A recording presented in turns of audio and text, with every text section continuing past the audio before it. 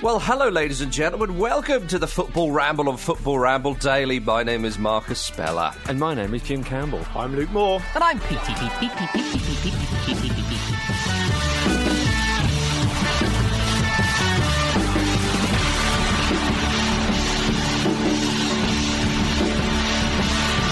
Hi, everybody. Good to have you with us once again at the start of the so-called working week. Gentlemen, would anybody like to tell any stories of what they got up to on the weekend? I had a barbecue on top of a chip shop. Is that because you live on top of a chip shop? Yes, yeah, it's not perhaps as odd as it sounds at first. But it's like you're taunting them, isn't it? Yeah, a little bit. We can cook. Yeah, we can cook as well. And there was a queue outside of people as well who were presumably hungry, so double taunt. Chuck them a sausage. Yeah, chuck them a little battered sausage. So is your fish shop actually open then? It is, yeah. They're socially distancing, and they're being very good. But yeah, they're still open. Jim, do you the way you said that, it's like you don't know what a battered sausage is. But on a barbecue, Luke? No, not on the barbecue. Apologies, fair enough. Yeah, that was what threw me. You could have pre-fried it and then made a lovely kind of smoky batter, which I'm sure all you foodies out there know what I'm talking about, because I fucking don't. So there you go. I finished off a bottle of whiskey over the weekend. Hey! When did you start it? Thursday. Okay, you're getting better, or worse, as the case may be. Well, gentlemen, today there is a Project Restart meeting, which is terribly exciting. The PFA representatives for all the clubs will be involved.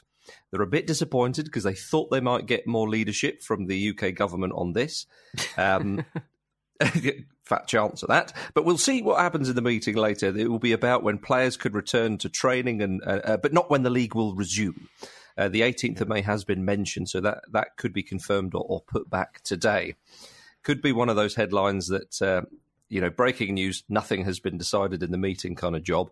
But the reports are suggesting the Premier League might relegate the bottom three if they don't agree to resume. So allegations of some sort of, I don't know, underhand play. But the clubs down the bottom are not happy about that, and they want to see relegation scrapped. That's nothing new. But we could see a vote at the end of the month to determine whether the season resumes. That's what we've got at the moment. In a few hours after the show, that will probably change that news. So would anybody... It probably won't. I like the idea of look, the players, the teams down the bottom of the Premier League are a little bit upset about the prospect of neutral grounds. What should we do?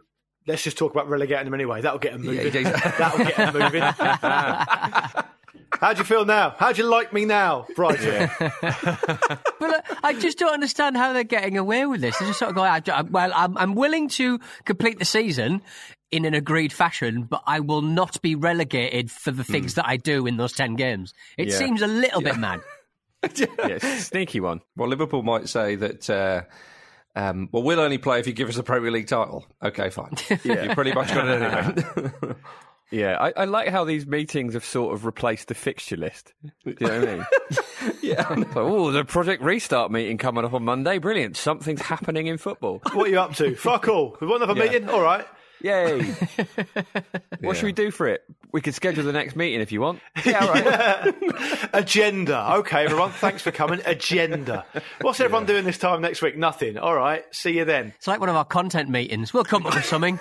Live show in November. Yeah, we'll come up with something. No, our content meetings are we all sit around and then Pete says, will anything we do be the worst thing we've done? No. All right, let's just do that then. Yeah, correct. Our content meetings are, we basically think, can we stay away from absolute rubbish? Yeah, just about. Okay, well then we'll... We are world-class content can kickers. He says he'll only be involved if he can guarantee that we won't relegate him. God, we are chances, aren't we? Well, the problem is, one of the troubling pieces of news, for a number of reasons, but just... Obviously, we take it in the context of football coming back. Is people were saying, "Okay, hang on, let's see how Germany does it." They, we know that they're pretty good at this sort of thing. So they're kind of in Europe. Indeed, they're kind of seem to be leading the way on this. That's good. Okay, fine. They've said football.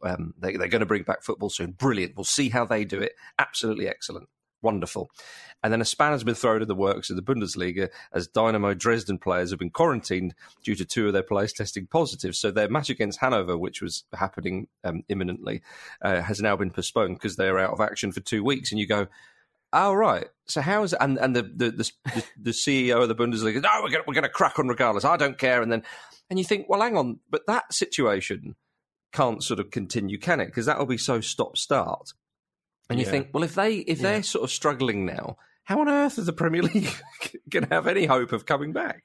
But you look at how the whole government has dealt with this situation yesterday, and you sort of go, "Oh no! Like this is going to be a terrible situation." I just cannot see life getting back to normal in the way that we think it's going to get back to normal. It's certainly not going to get back to normal in football in the way we think that football should be back in situ. But do you guys not think that the situation in Germany is that they're so far ahead of the rest of Europe that there's more than enough wriggle room for Dynamo Dresden to isolate as a group for 14 days and just play that game they were supposed to play against Hanover later, because they've got enough time to play all the games they need to play. So I don't think it's from a pure football point of view, I don't think it's a huge issue, but it's just whether it's practical, given that like this is the first piece of news we've seen come out. Sure. And it feels like it's getting to the point where they probably maybe we all need to start thinking about things that are more important than football. That's what's being implemented, right? That's what's being intimated, sorry. Yeah, but with this Dynamo Dresden situation, though, they quarantined for 14 days. And then they come back to play Hanover.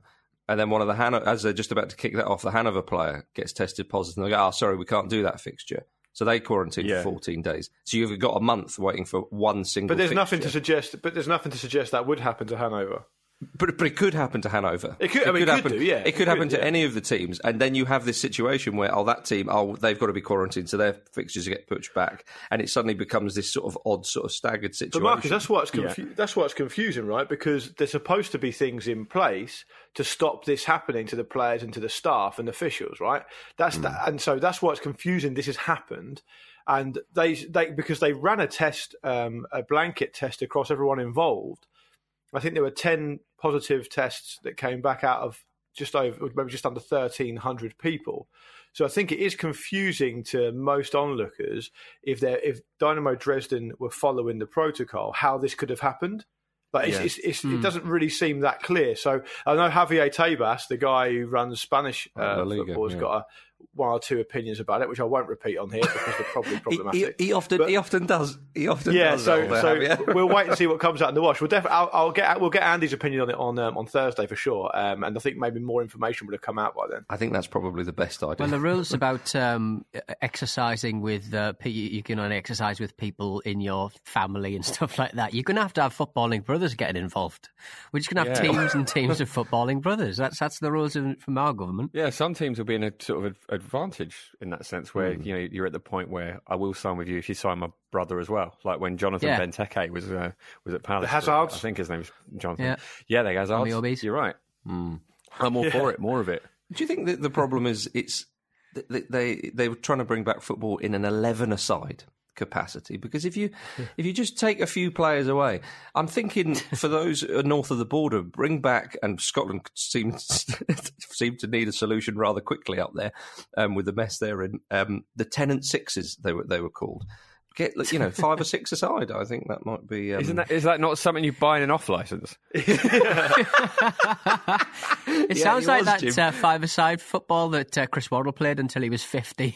Remember when he was just scoring worldies from a goalkeeping area? Yeah. And then he got your haircut. Yeah, he did, didn't he? Pete's haircut, obviously. Because he had mine in 90.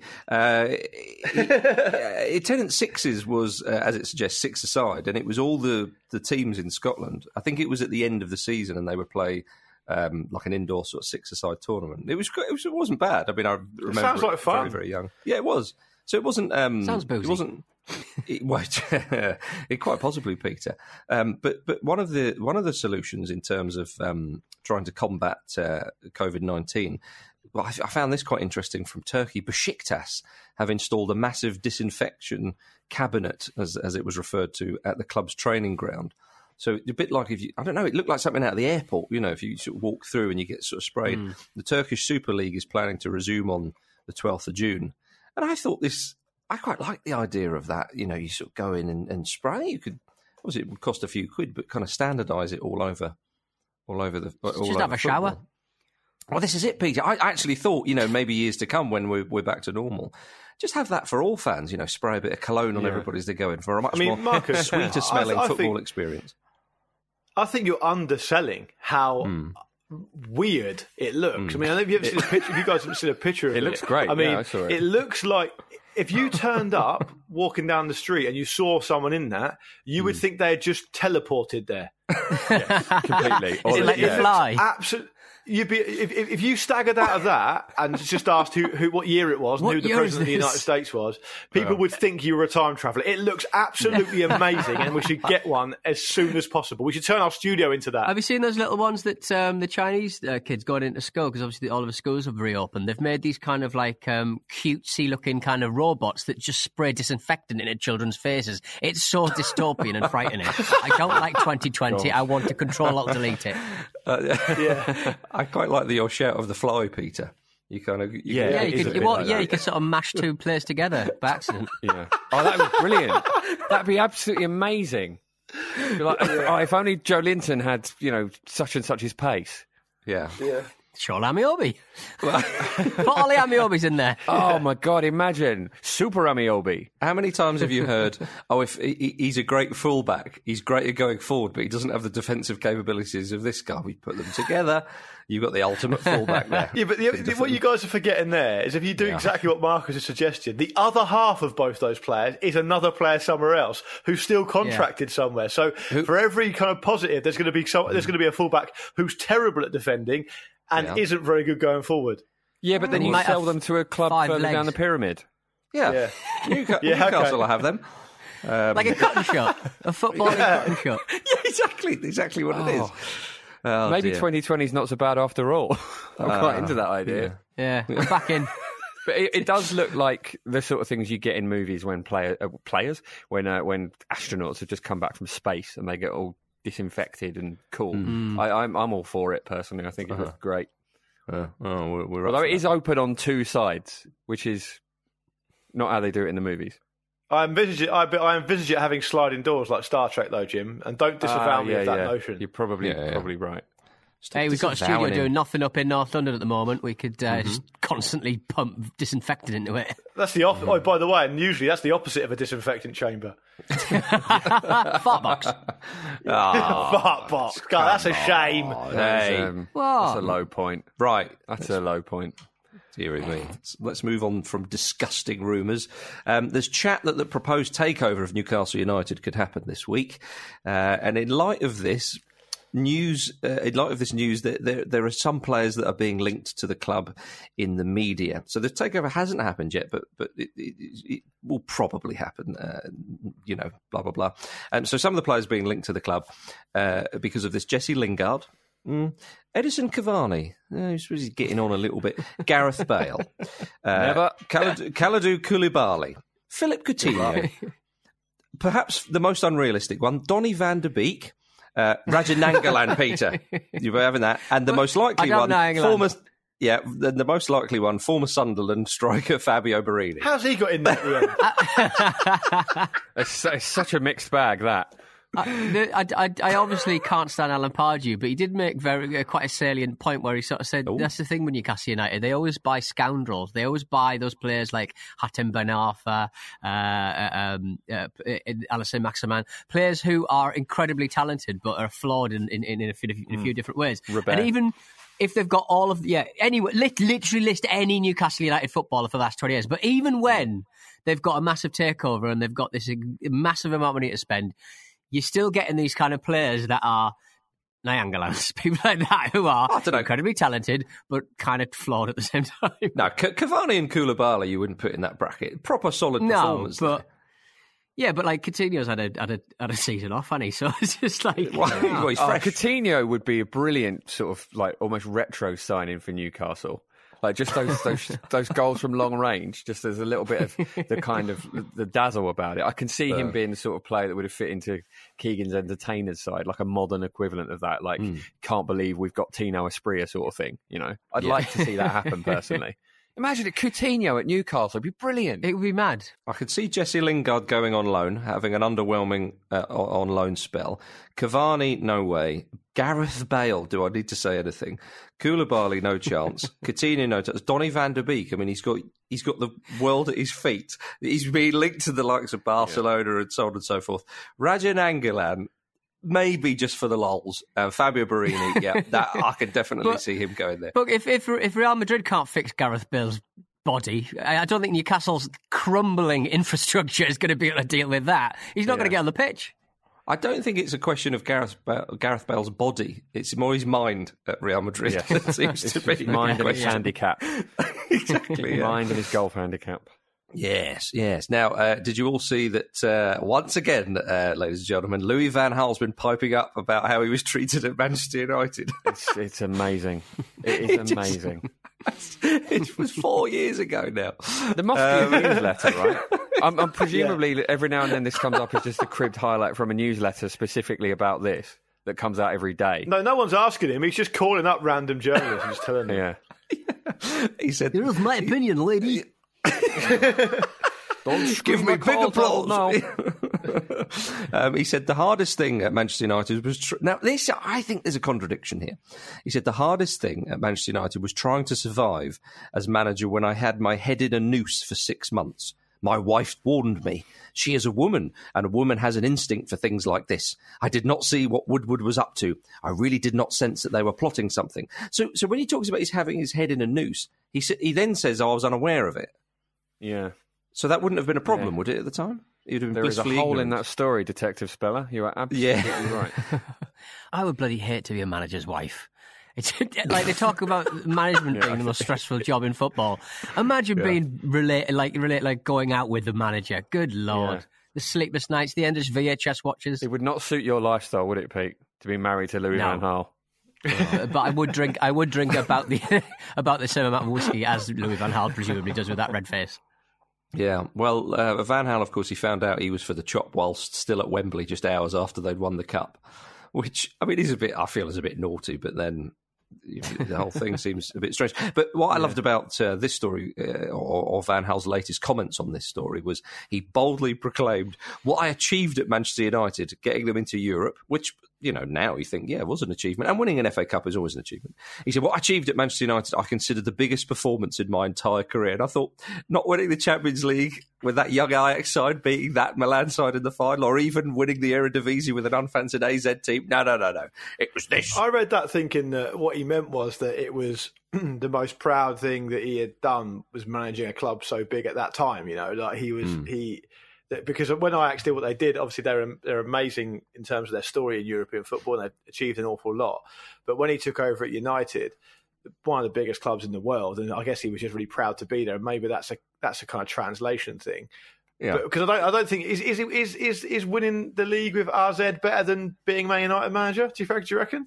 I think it's a bigger achievement because they were unfancied side. Yeah. But I mean, in terms of bigger clubs, I mean, I think he definitely won the league. I think he might have won a double at Barcelona. I think he's basically saying it's a bit like when Jose Mourinho said finishing second with Manchester United. Didn't he say it was like one of the best achievements of my career? Did, yeah. So they just want to defend themselves. They just want to defend themselves against perceived kind of criticism because they didn't maybe do such an amazing job. So they're just trying to get on the front foot. Yeah. I respect it. Yeah, I do. The most recent thing probably seems like the biggest achievement as well, doesn't it? But actually, there's another quote from that interview, Marcus, that I think is really funny because Van Gaal was asked about Mourinho taking over because he was announced as manager something like 4 days after Van Gaal left, didn't he? And he said, in my opinion, it should be Mourinho who should speak up about what happened if he would be prepared to do so. Love that.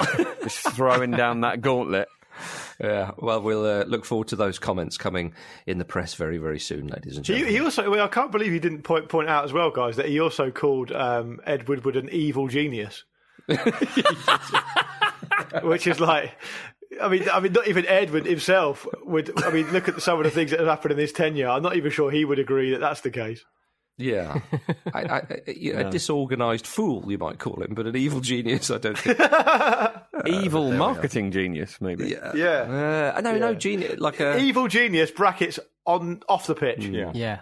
Bumbling evil. Yeah, I don't know. All right, ladies and gentlemen, we're going to go for a quick break, and we'll see you back here very, very soon.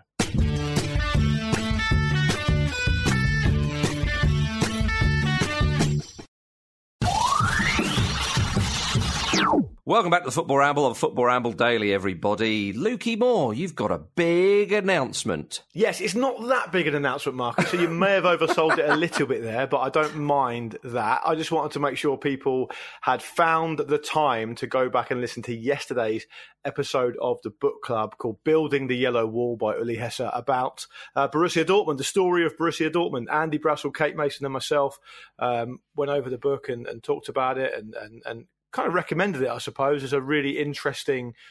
Do you know what it is? It's Uli Hesse's love letter to the club that he loves, but the story around it is very, very, very interesting. So do go back and give that a listen if you haven't already. It's also expertly put together by Tom Wally, so shout out to Tom as well. Give it a go if you haven't already. And if you want to recommend any books that you'd like us to cover in the future, please do so. It'll be at Football Ramble on Twitter or at Football Ramble Daily on Instagram. I'd like to recommend the book Playing for Keeps, which was then adapted to a film. Marcus, what have I told you about this? You've already emailed me about that. I ignored it. I didn't miss it. I ignored it. We're not having that sneaking into the book club as well, Marcus. Okay. Well, speaking of things sneaking in, Jim, it's now time for emails with PED. You email show at footballrambledaily.com. And now Peter's reading it out. Well done. And you couldn't be more right, Marcus Speller. Martha Holly starter email. Hi all, currently lying in bed listening to your latest episode, and I thought I'd let you know that there is at least one couple having sex to your podcast. Not the kind to make babies, though, hopefully. Oh. You said it, Marcus. My fiancé listens to you guys as he goes to sleep, and as we share a bed, this means I'm treated to your dulcet tones as well. As such, when the mood strikes, lovemaking often begins by listening, or whilst listening. Hope this brings you joy. Thanks for making us laugh while one of us is missing football. From Martha. It doesn't bring us any joy. It's horrendous. I love how you say to me, Peter, you said this, Marcus. I didn't, did I? Yeah, you said, you kind of started it. Jenny Silver, friend of the show, Ramble Babies, an almost Ramble baby here. I listened to a lot of Rambles while in labour with my second child in August 2018. That glorious summer of football mainly involved me being sick and memorably being admitted to hospital on the day of the England-Sweden game, meaning my very drunk, beer-soaked husband sobering up in world record time on arrival at the hospital straight after the final whistle. Sadly, I missed every game of the World Cup because I was sick, sleeping, lying really still. But the Ramble kept me relatively sane. Rolling August and a 3-day induced labour when I was encouraged to walk lots to get things going. Lots of rambles and OTCs kept me company as I walked miles around the hospital. Sadly, Marcus's dulcet tones did not encourage my daughter to get a move on. She was born by emergency C-section 3 days after I went in. Jenny Silver, thank you very much for that email. Hello to Jake as well. More strife in relationships. Jake, hi lads, the Pete's Film Club jingles just played during an episode I'm listening to, and my girlfriend said, this is the worst bit of the show. When I asked her why, she said it was because they were mean about dogs. And I'm assuming this is a reference to Soccer Dog 2, slamming from a few weeks back, but who knows? We said that dog was the only good thing about it. Yeah, we said that was the only good thing about that blooming film. So, we love dogs. We are all dog lovers. Luke's more of a Catmandu, but, it's all good. It's a broad church. Also, a player called Camillo's trying to advertise Camillo's film they were involved in making, Amar, Akbar and Tony, which sounds like a really fun film on Netflix after our foray into Brit/Indian cinema with Dana Dangol. They're basically just advertising their film. And I thought, you know what? I'm going to stick it in there because I think it's nice that someone who's working in the film industry that's obviously, not working at the moment, we can introduce them to some new Brit-Indian cinema. Can I just chime in with something about Dana Dangol? It took me until after we did the film on the show to realise this, but for some reason I didn't really sort of clock for ages that I really had I Bet You Look Good on the Dance Floor by Arctic Monkeys in my head all week around that, and I've realised it's because in the song he says, your name isn't Rio but I don't care for sand, and lighting the fuse might result in a bang bang bang go, and it sounds like Dan Da Da Dan Goal. And the rhythm, I must have heard the song, and I can't stop thinking that he's now saying Dan Dana Dan Goal. You should listen back to it. Honestly, it fits absolutely perfectly. Oh, I bet you look good in my film club. I tell you what, lovely old job that. Scott Whitelock, finally for now. Bug of the Bundesliga, the K-League party is where it's at. We've got a K-League update, people.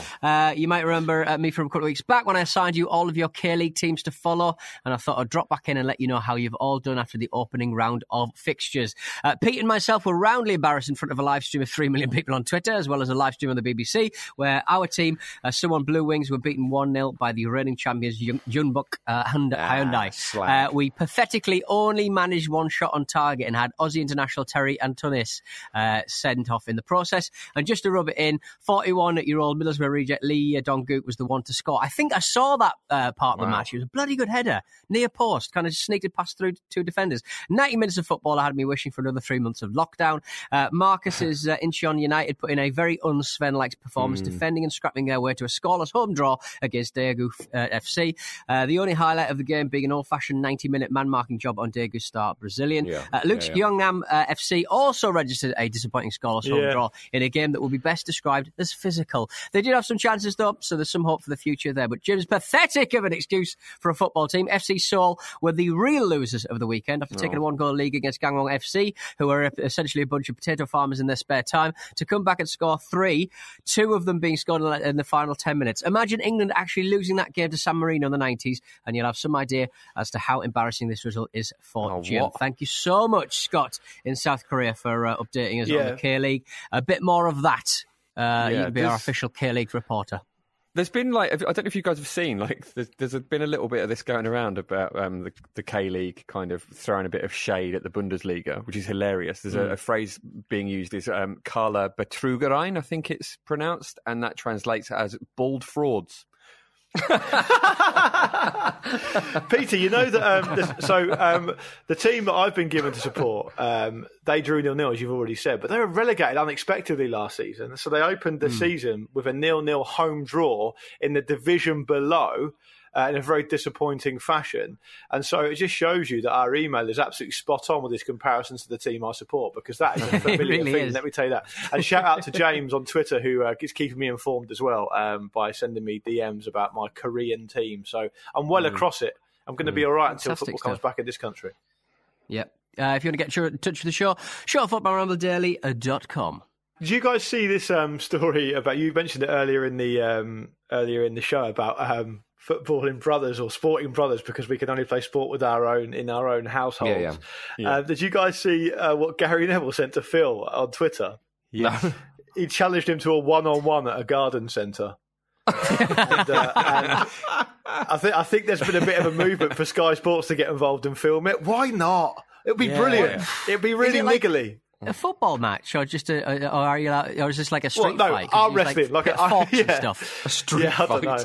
The thing is, the reason it's completely missed the point, because there is absolutely no way, unless I've missed something really, really obvious, and I would quite like this to be true, but I don't think it is, that they live together still.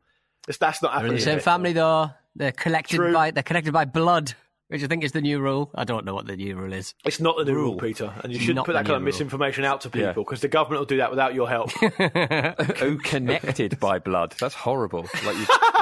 That's like a fucking gangster movie. Yeah. That's the synopsis of the film you're going to be watching next week. Oh, dear. Well, I think that means it's time for Pete's Film Club. Pete's Film Club. It is time for Pete's Film Club, and I set you the incredible task of watching a film by the name of Final Score. The synopsis goes as thus. Gabby Logan and a panel of guests bring you results tables and interviews and reaction from today's Barclays Premiership, Football League and SPL games. Of course, that's not true. I'm reading the wrong description. When 2 terrorists kidnap ex-soldier Michael Knox's niece, he employs all of his skills to rescue her and possibly foil a plan of mass destruction as well. It took under $1 million at the box office, and it cost $20 million. The atmosphere is electric at the bowling ground tonight. All right, let's do this. Emotions running high in what promises to be a dramatic dogfight. Let's get this show on the road.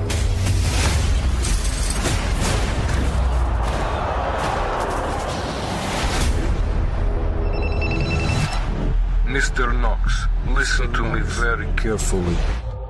we have your niece. Somewhere in this stadium is Dmitry Belov. If he is not found within 90 minutes, we will detonate explosives, killing everyone inside. The clock is ticking. Tick tock.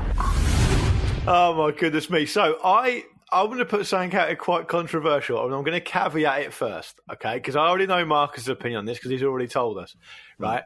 But within the confines, at least come along with me here and listen to the caveats, guys. Within the confines of Pete's Film Club, which is a barren, unforgiving wasteland, let's be absolutely clear. Right? I didn't actually mind this. And for those who didn't get round to seeing it, you're about to get spoiled, till between now and the end of the show, so deal with that. But for those who haven't seen it, it's basically like a quite shit Die Hard, right? Yeah. And that's not necessarily a bad thing. Now, I've got loads of problems with it. For example, I was not ready for Tony Cottee to take a bullet. Right, that came out of nowhere. To be fair, get their attention. Yeah, he got my attention with that. But I found it fast paced enough to actually enjoy. It was absolutely ridiculous on every level. The most ridiculous part being that West Ham are in a European Cup semi-final. But I'm sure that joke's been made before. But I found it fast paced enough to enjoy. And I have to say also, I found Dave Bautista quite watchable in a weird way, and I was obsessed, absolutely obsessed with that giant bad guy in the first half an hour. What a specimen! Yeah, amazing. The guy's huge. Why kill him so early? He's the only bloke who can go toe-to-toe with a gigantic Dave Bautista, and does he get his hand in the fryer or head in the fryer? Dave Bautista deep fries his face. After deep frying his own hand. Sausage. Yeah. Yeah, quite bad face. I would agree with Luke. I think, actually, given that he is a wrestler turned actor, Dave Bautista's actually pretty good. I mean, he had a brief role in Blade Runner 2049, which is obviously an excellent and very well received movie, and he was not out of his depth at all. He's good in Guardians of the Galaxy as well. Oh, he's very good at Guardians, isn't he? Of course, he's brilliant in that. Like, sort of goes without saying, I suppose, isn't it? But I agree with you mostly. Yeah, and I think it wore its ridiculousness well, didn't it? It knew what it was. Yeah. It was almost like they looked at those kind of straight to, I guess now, Netflix movies, like those kind of gangster movies you see advertised at train stations with names like "We Still Kill the Old Way," like stuff like that. Like, let's just sort of like sneak Dave Bautista and football into that, and maybe we'll pick up an audience. And clearly it didn't really, but still. But I mean, there's a bit where I can't even really remember how he gets up there. Somehow he's on a motorbike in the stadium and he ends up on the roof and he jumps from one stand to the other and nobody notices because West Ham score a free kick at exactly the right moment. So it makes a big enough sound, which is just brilliant. It's like a little boy's written that. And I'm into that. It's just great and really fun. And my favourite bit, though, was while the Russian guys are in the probably problematic Russian guys, accent-wise, are in the sort of control. Well, they're not Russians. They don't consider themselves Russians, right? They're separatists, aren't they? Yeah. Well, the whole thing was very confusing, I found. That's the one thing I would say about it. Like, the plot is quite confusing for a film of that nature. Or the motivations of the antagonist isn't it? But those Russian separatist guys, they're talking about what will happen if the target in the stadium is killed. And the sort of the police who are trying to stop this happening, they have an iPad where they have a little data projection called projected civil unrest based on what will happen if this guy dies, and it just really quickly calculates all the regions that will sort of start to revolt, and it's like, I'm sure that technology doesn't exist. Jim, there was also an amazing bit when the whole scene in question was about keeping this under wraps and that no one would be able to know, and no one in the street can know, and no one in the stadium can know what's happening because they've got to keep it under wraps. And after that's been made absolutely clear, the chief of police just gets out of his car, just screams at the top of his voice, "Get me the head of the SAS!" Yeah. I'm not sure that's the protocol, really. I mean, you're talking about all the technology and the projections and stuff like that, and all of it, the stupidity and silliness of it all. I mean, the most egregious fail, I think, on my part was that young lady who managed to sneak a whole bottle of vodka into a football ground. Yeah, that would never happen. Good. To be fair, it was the lad who snuck it in, not her. Who was the most objectionable character, Marcus, wasn't he? Yeah, he was. Oh my He was goodness! the Yeah. worst. I mean, I thought this film was crap. I really did. I think I know what you mean. Clearly, it's far more watchable than some of the other films we've had. But in the context, bearing in mind the budget, bearing in mind the ambition of this film, I thought that it wildly missed the mark. And I don't think you've liked think? many of the films at all, though, Marcus. I think you might be becoming the Michael Owen of the podcast. You've not liked any of the things I've sent you. No, I'm not the Michael Owen because I've watched them. He would watch it. Perhaps the Chris Sutton, but maybe I need to go to Russia and come back, and I'm like, I watched Final Score. It was fantastic. Yeah, but Marcus, the thing is, right? I would say that I suppose I'm actually agreeing with you. When I said at the start what I thought, I did say within the confines of Pete's Film Club. I'm not saying that Final Score is going to be in my desert island film, on my deathbed. I'm saying sometimes you get put into such a depression when you hear what Pete's going to give you to watch once a week, and you've got a good 2 hours or something over, that it's actually quite nice to have a film that is a coherent film with a narrative and something approaching looking like they knew what they were doing. That's what I mean. And under 2 hours long. So, as soon as I saw it was under 2 hours long, I thought, well, that's a win. I mean, clearly it was. But that's what I mean. You've got the big budget. You've got, at least two off the top of my head, big actors in there. So that's, you're dealing on a different level. But I felt that it was still a bit poor. Although Dave Bautista absolutely is very watchable. And I thought actually he was pretty good, and he can play that kind of starring role as a hero. I have to be honest with you, Peter. I didn't really notice his genes throughout the film. No, I didn't either. His big dad jeans. Well, he's a gigantic man, and seeing him in his big dad jeans running around really made me kind of. I would sort of think, because I've interviewed him a few times, and genuinely, I just want to watch all of Dave Bautista's films. Whenever he's in something, I invariably watch it because it's invariably on Netflix. But because I genuinely, he's quite an inspirational character. He's got like he talks about the right things. He says the right things, in my opinion. And he started wrestling when he was like cracking on for his 30s. He came into that, and he just through sheer force of will smashed his way through that through that system. And then he now smashes his way for everything in this film. And now he's starting his film career very late, and at every juncture he got the same sort of advice that The Rock sort of got given, slim down, get smaller, do all this stuff. And so he's just he's just working and working and working, and I just love him. I love Dave Bautista. I think he's is he a good guy in person, Pete? He's lovely, absolutely lovely. And his order at the popular restaurant chain Leon is chicken nuggets. So if you can I just say, I would pay like good amount of money. I reckon I'd get a good whip round among the gang here to get him to put you in some kind of wrestling move, Pete. Yeah, a Batista bomb. Would they ever do that? Or is it seen as unprofessional? Would they ever do it, do you reckon? I think it would be some kind of insurance problem. Well, of course, he was the one who. I'll sign a waiver. I don't mind that. When Vince McMahon blew out his quads running into the ring, he was involved in that. So, I am involved in a podcast called Wrestle Me. If you just want to hear me talk about Dave Bautista for about 3 fucking hours, listen Marcus, to that. Marcus, can you think of anything particular you did actually like about the film? No, but I would like to bring to the table perhaps the worst/best bit of the film. Was when you mentioned it, was he the chief of police, Luke, or something? The actor, I think his so. name escapes me, but he's quite a well-known English actor. He is, and at one point there's a guy who I don't know where he's from. I don't know if it's the States or somewhere, but he's clearly not dubbed, isn't he? That guy.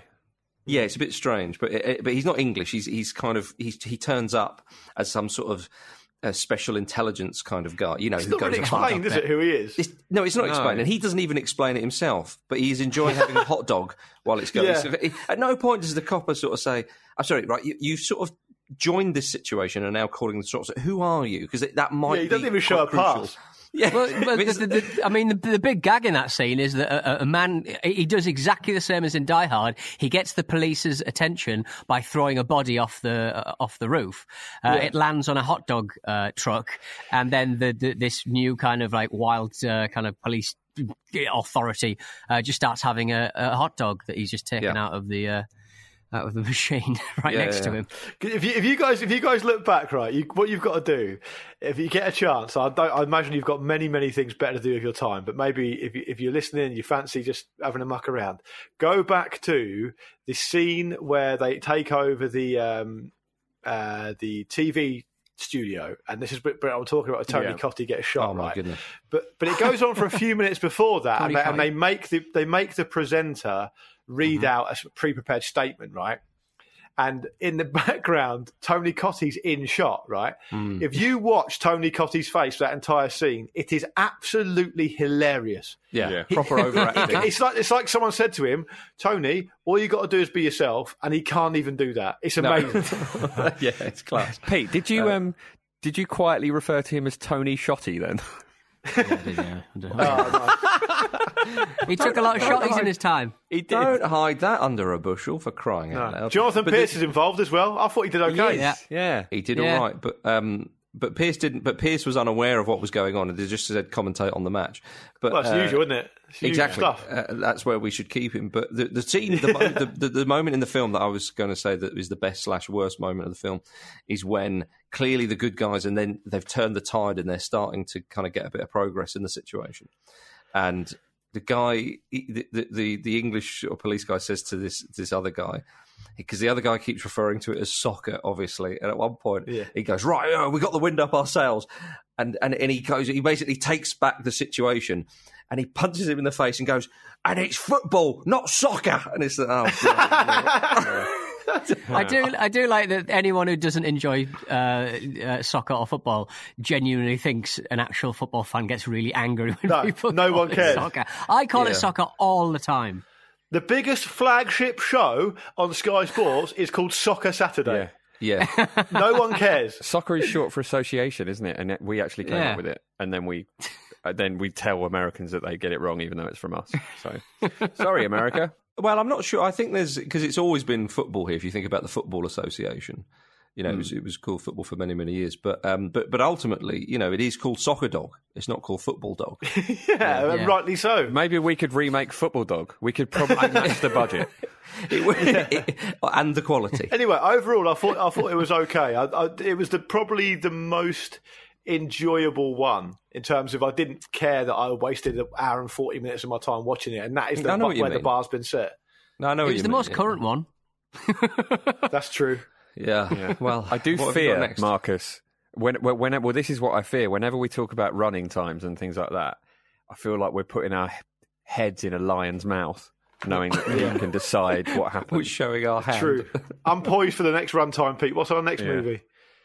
Well, I've not got a runtime for you, Luke, but we are going back to the well that is rapidly depleting. Newcastle United soccer star Santiago Munez lands a deal to play for Real Madrid. However, his move brings about various changes in his behaviour, and his loyalties to his friends and family is tested next week. Monday, we're doing goal 2. Yes! Come on! Hour and 55. Hour and 55. we did predict, didn't we, that goal would seem amazing. I think final score's better. I think final score's better than goal. You reckon? Yeah. I think final score. Actually, one of the things that was quite refreshing about it was the lack of movie football. There's barely any in it, and it works better for That's just West Ham. That's how they play, mate. The football scenes were okay, actually. Yeah. Goal 2, all right. But yeah, I'm happy with that goal 2 because if I'm honest with you, Peter, I haven't seen. You just like the football, don't you, Marcus? You don't like any of the drama. You just want to see more Michael football. Owen. None of that's true, you maniacs. But I fancied seeing goal 2, but then I thought to myself, well, I don't really, because it'll probably be crap, and what's the point? Whereas now you've kind of given me the opportunity, and I do feel this is an opportunity. Marcus, I mean, not to let, I don't know whether I'm allowed to say this on the podcast, but your good lady wife is involved in the film industry. Has she watched any of these films with you? The Final Score was the first one she watched because she has worked with Dave Bautista before and can confirm he's a lovely chap. That's nice. I think that that experience of me going, okay, let's sit down for Pete's Film Club has put her off Pete's Film Club. Put her off me. And that was one of the better ones as well. I know. Can I just say, the very idea of me uttering those words to my wife would be divorce papers instantly. It's Soccer Dog. It's Soccer Dog, Mimi. Exactly. So excellent. Goal 2. I think was something we're all looking forward to. Yeah. Excellent. It's when goal 3 That's is overstating it, but fair enough. That'll be a problem. So there we are. There we are, ladies and this gentlemen. does make goal 3 seem like a frightening inevitability, doesn't it?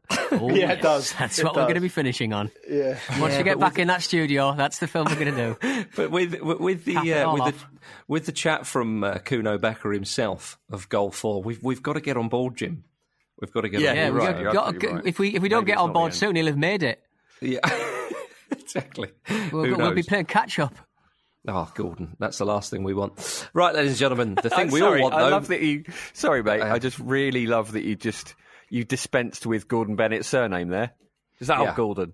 Appreciate it. On first name terms now, you're so frustrated by Pete's Film Club. What I was turning to desperate Gordon to Bennett say so often was that the thing we all want is the end of this podcast today, and we finally got there. So thank you very much, everybody, for listening to the Football Ramble or Football Ramble Daily. Tomorrow, Jules and Andy are back for some more coherent football chat, I would suggest. So do get your ears around that, and of course, don't forget the book club, which Luke Caton and Andy did, all about Borussia Dortmund. And the first one as well, actually, all about Brian Clough, was really good. So get your lug holes around that as well. So thank you very much, Luke Moore. Thank you. Thank you very much, Jim Campbell. Cheers. Thank you very much, Pete Donaldson. Goodbye, Soccer Dogs. Thank you, ladies and gentlemen. See you soon.